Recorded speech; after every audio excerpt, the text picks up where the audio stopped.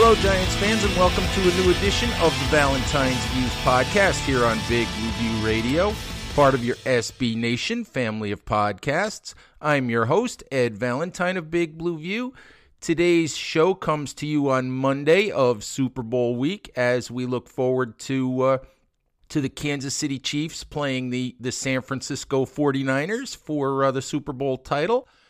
Today's show will feature two parts. First part will be about Eli Manning. It's the first chance that I've had to do a show since Manning's press conference on Friday to officially announce his retirement. I'll offer you some thoughts on Eli. We'll also play a couple of clips from former general manager Ernie Accorsi and from former Giant and current Pro Football Hall of Famer Harry Carson regarding their thoughts on Manning, as he calls it, a career. Later on in the show, we'll also talk with Pete Sweeney of Arrowhead Pride. Obviously, Arrowhead Pride covers the Kansas City Chiefs, and the Giants' connection to the Super Bowl really at this point is Kansas City Chiefs defensive coordinator Steve Spagnuolo. We will talk to Pete about Spags and about his contribution to the Chiefs as they've made this run to the Super Bowl. Let's start, Giants fans, with a couple of clips from Friday's Manning press conference. You'll hear first from Ernie Accorsi and then from Hall of Famer Harry Carson. It's fulfilling. I mean, you feel good. You know, I don't. You need so many other parts for it to happen. You know, you need, like I said, you need Tom Coughlin. You need an organization. You need Tyree to make that catch. I mean, so many other things have to happen for you to be right about somebody. If he's in the wrong place at the wrong time with the wrong coach, who knows, okay? But it's fulfilling. And I think what I really feel the most is I'm happy he retired this way.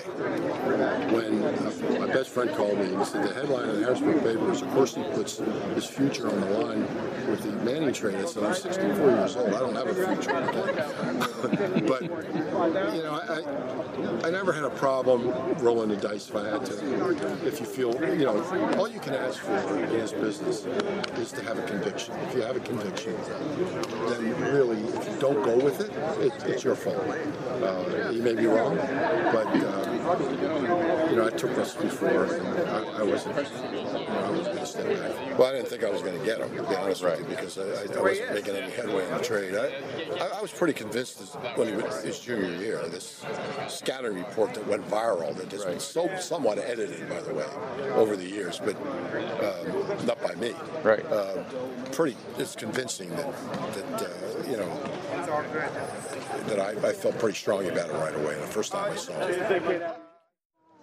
I was here when he came in, having been traded from San Diego to the Giants. I was here. Our paths have crossed so many times.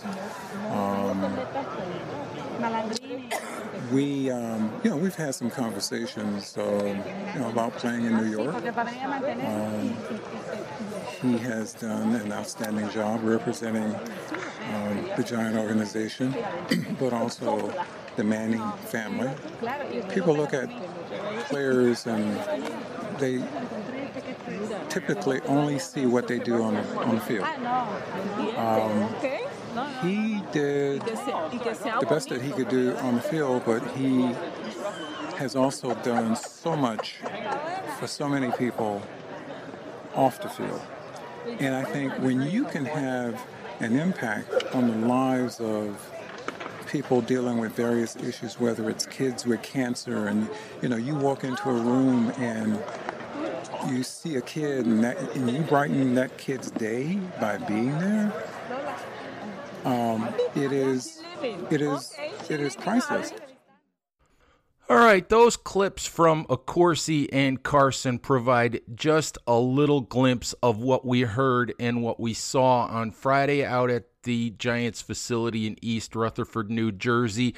The impressive thing for me as I was there on Friday was really the outpouring of love and appreciation for Manning, not even so much as a player, but as a person. So many former players, so many former coaches, GM Ernie Accorsi, all sorts of dignitaries there to be part of the event, as Manning called it, a career after 16 great years with the Giants. And that was really the impressive thing, was people didn't really want to talk about Manning the player as much as they wanted to talk about Manning the teammate, Manning the person, what he did off the field, how he interacted with them, how he represented the franchise, how he was such a good teammate, how he always showed up for them. And that was impressive to me because, let's be honest, for all of us, it's the most important thing is what type of human being we are, what type of person we are.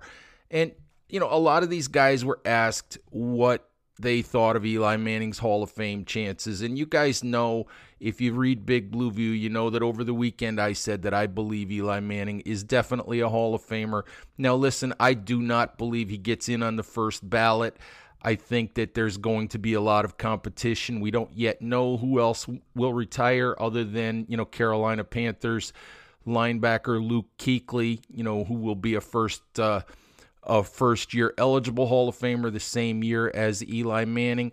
But I do believe that eventually Eli gets into the Hall of Fame. I think the farther away we get from his career, the more people will recognize and appreciate the 2 playoff runs, the 2 Super Bowls against Tom Brady, and maybe the memories of some of the bad toward the end of Eli's career, which I will say is largely not Eli Manning's fault. I've said many, many times that I believe the organization let Eli down, much more so than the other way around.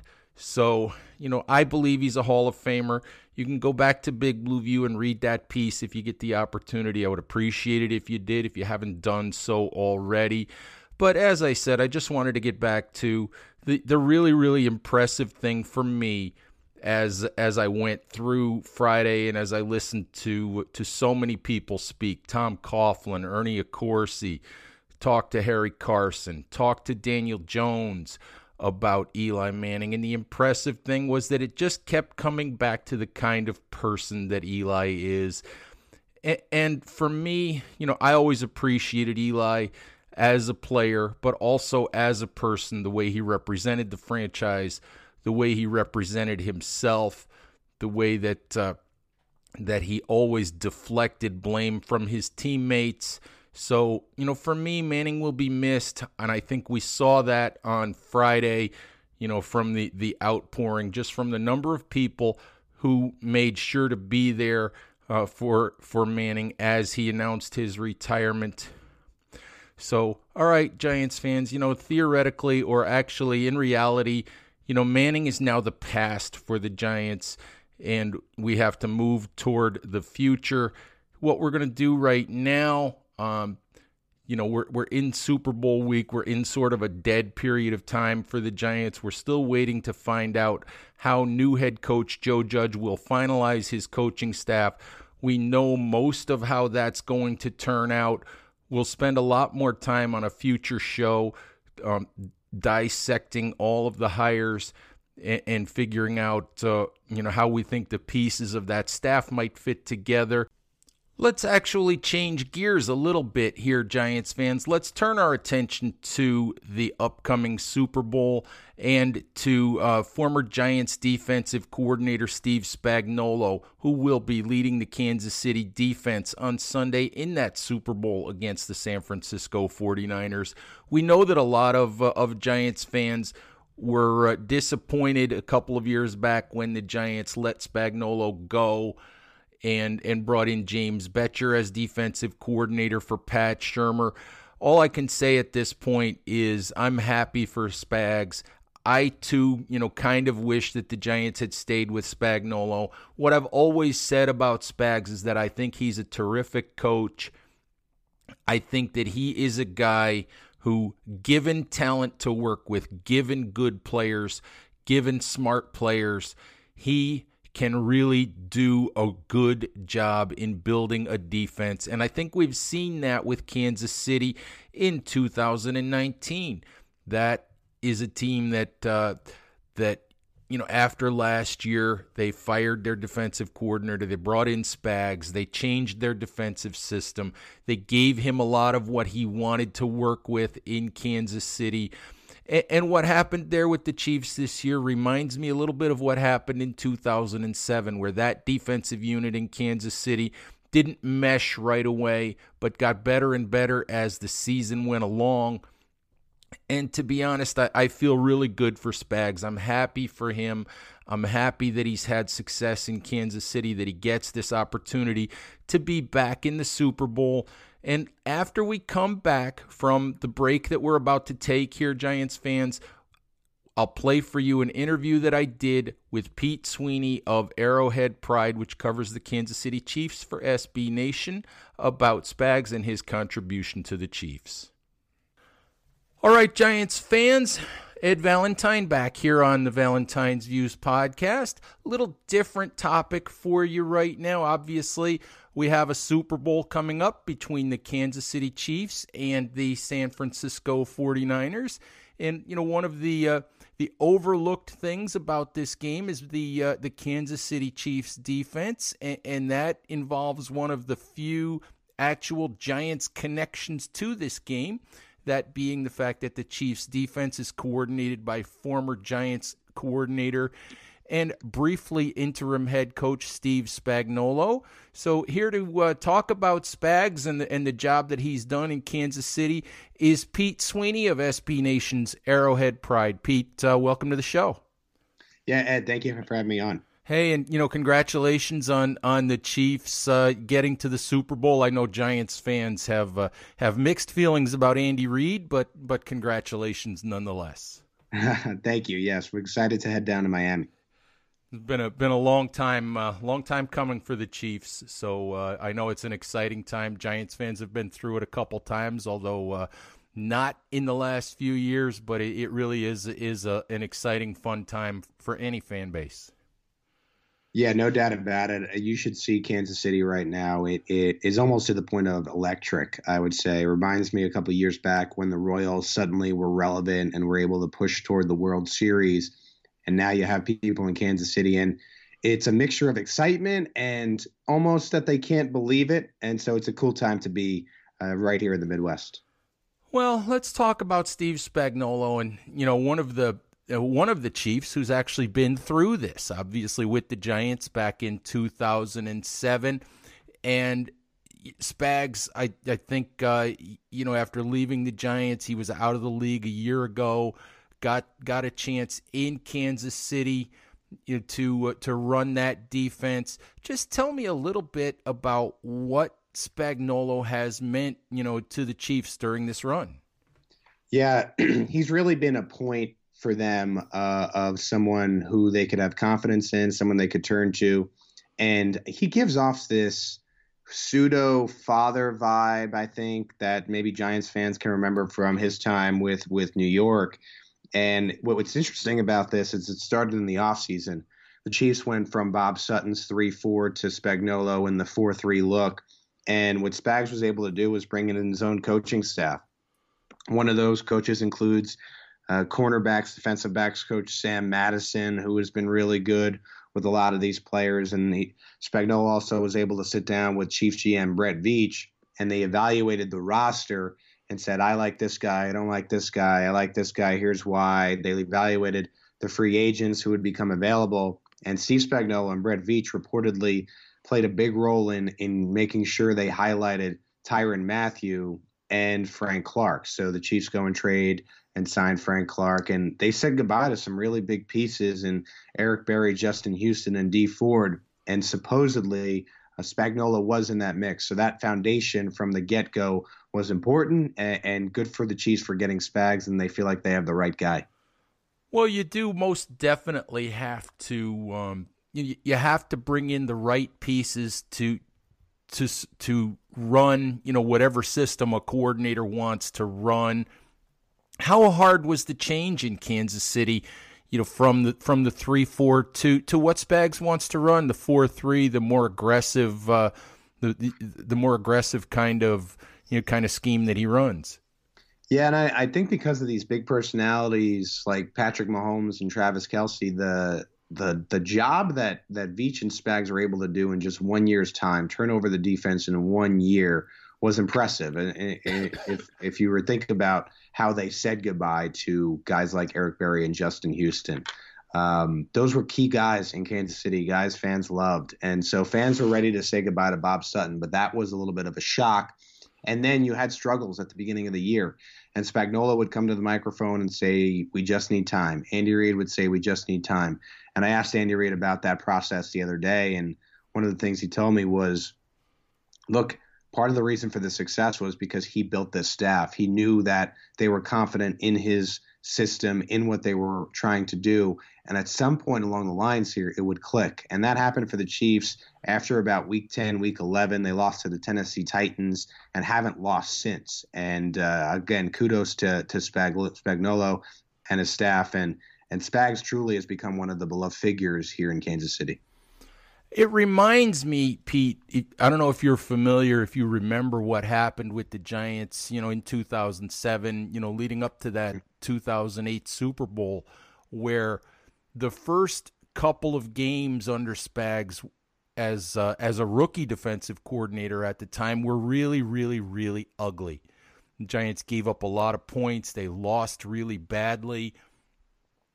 And then I think it was week 3 or so, they made a really, really big goal line stand. I think it was against the Washington Redskins.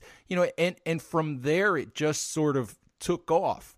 It just reminds me of that where, as you said, it took time. It just feels the same way where it took time, but it's all coming together, for that championship run right when you want it to happen. Does it feel that way to you as well? Yeah, and I remember some press conference during training camp where one of the questions that for some reason sticks with me was they were asking Spagnuolo how lofty could he set his goals for the system in year one, because he has had years in the past where he struggled early on. And one thing that he said was, I understand that aspect of it now. I have experience.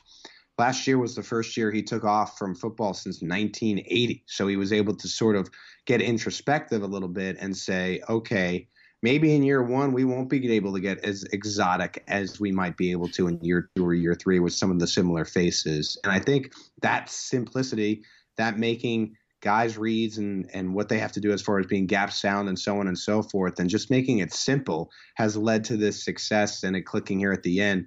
And the Chiefs players, you could tell, really buy into the system, and I think that goes right back to Spagnuolo. I'm curious, he does have, he was here with the Giants twice as defensive coordinator, and he's got a mixed bag in terms of resume. Obviously, really, really successful his first time around with the Giants. Really bad tenure in St. Louis as a head coach. A couple of bad defenses that he ran, one in New York and one actually in New Orleans, which I think was a historically bad defense. But again, even in his second tenure in New York, some success when he had, good defensive players. So I guess my question is, when he was hired by Andy Reid, was there some trepidation in the Kansas City fan base just based simply on that sort of mixed bag resume that he's got?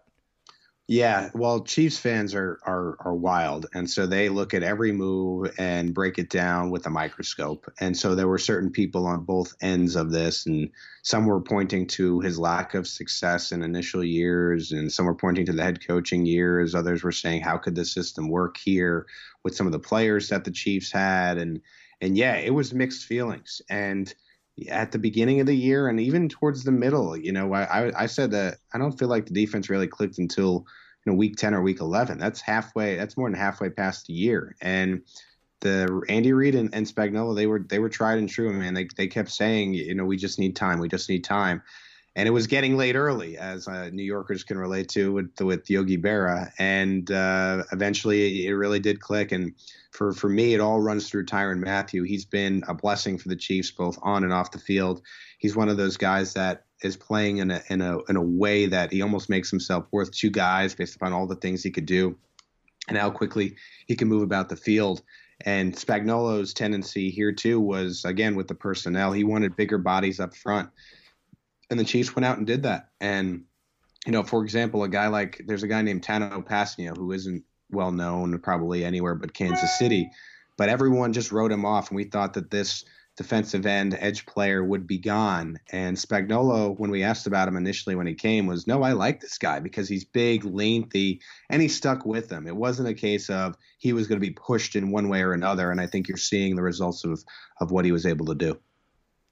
Yeah, it's interesting. I remember sitting in a press conference with Spags when he started his second tenure with the Giants, and he was asked a similar question about how quickly can you turn this around? How quickly can you get this defense going again? Can you repeat the success that you had in 2007 and 2008? And he said, look, I'm not a miracle worker. I'm a coach. He said, I can't. It depends on the people that I'm given. And that's what I've always looked at Spags as, is a guy who, if you give him the right pieces, if you give him players that can play, if you give him guys who can rush the passer, he knows what to do with them. And I'm assuming that as the year has gone on in Kansas City, that's kind of what you've seen over there. Yeah, and something that sticks to me, too, is at training camp when Patrick Mahomes was asked about the defense, and even initially he was like, this is vastly different than last year. I mean, Patrick Mahomes came into this season as the reigning MVP, and Spagnuolo was putting out different looks and confusing Mahomes. Mahomes was admitting that. Much different than last year. So right from the get-go, there was this idea that he was going to improve the defense. And not that that's the hardest thing, because the Chiefs were among the worst last year, but he's made it among the best, which you're right. I think it really has a lot to do with the personnel, which I've mentioned a few times. I think he was allowed to pick and choose who he wanted to keep on last team, and then ask Brett Veach the type of player that he wanted for these different spots. And so one thing led to another, and he had exactly what he wanted as far as personnel when it came to his staff. I told you guys about Sam Madison, and then being able to actually pick and choose the players like a draft. I mean, how often do you fall into a situation like that in the NFL? Sometimes you're just given what has been left over. And so perfect situation, and you've seen how he's been able to succeed. What I wonder, what's next for this? If the Chiefs are able to get to a few Super Bowls here, if they are able to win one coming up next Sunday, does he get another look at a head coaching opportunity? I don't necessarily know if it'll be this year, but I think he'll get one more chance at that sometime in the future. That will be interesting, Pete. I know that there are still Giants fans who wish that the Giants had decided to keep Spagnuolo on, when Pat Shurmur became head coach a couple of years ago.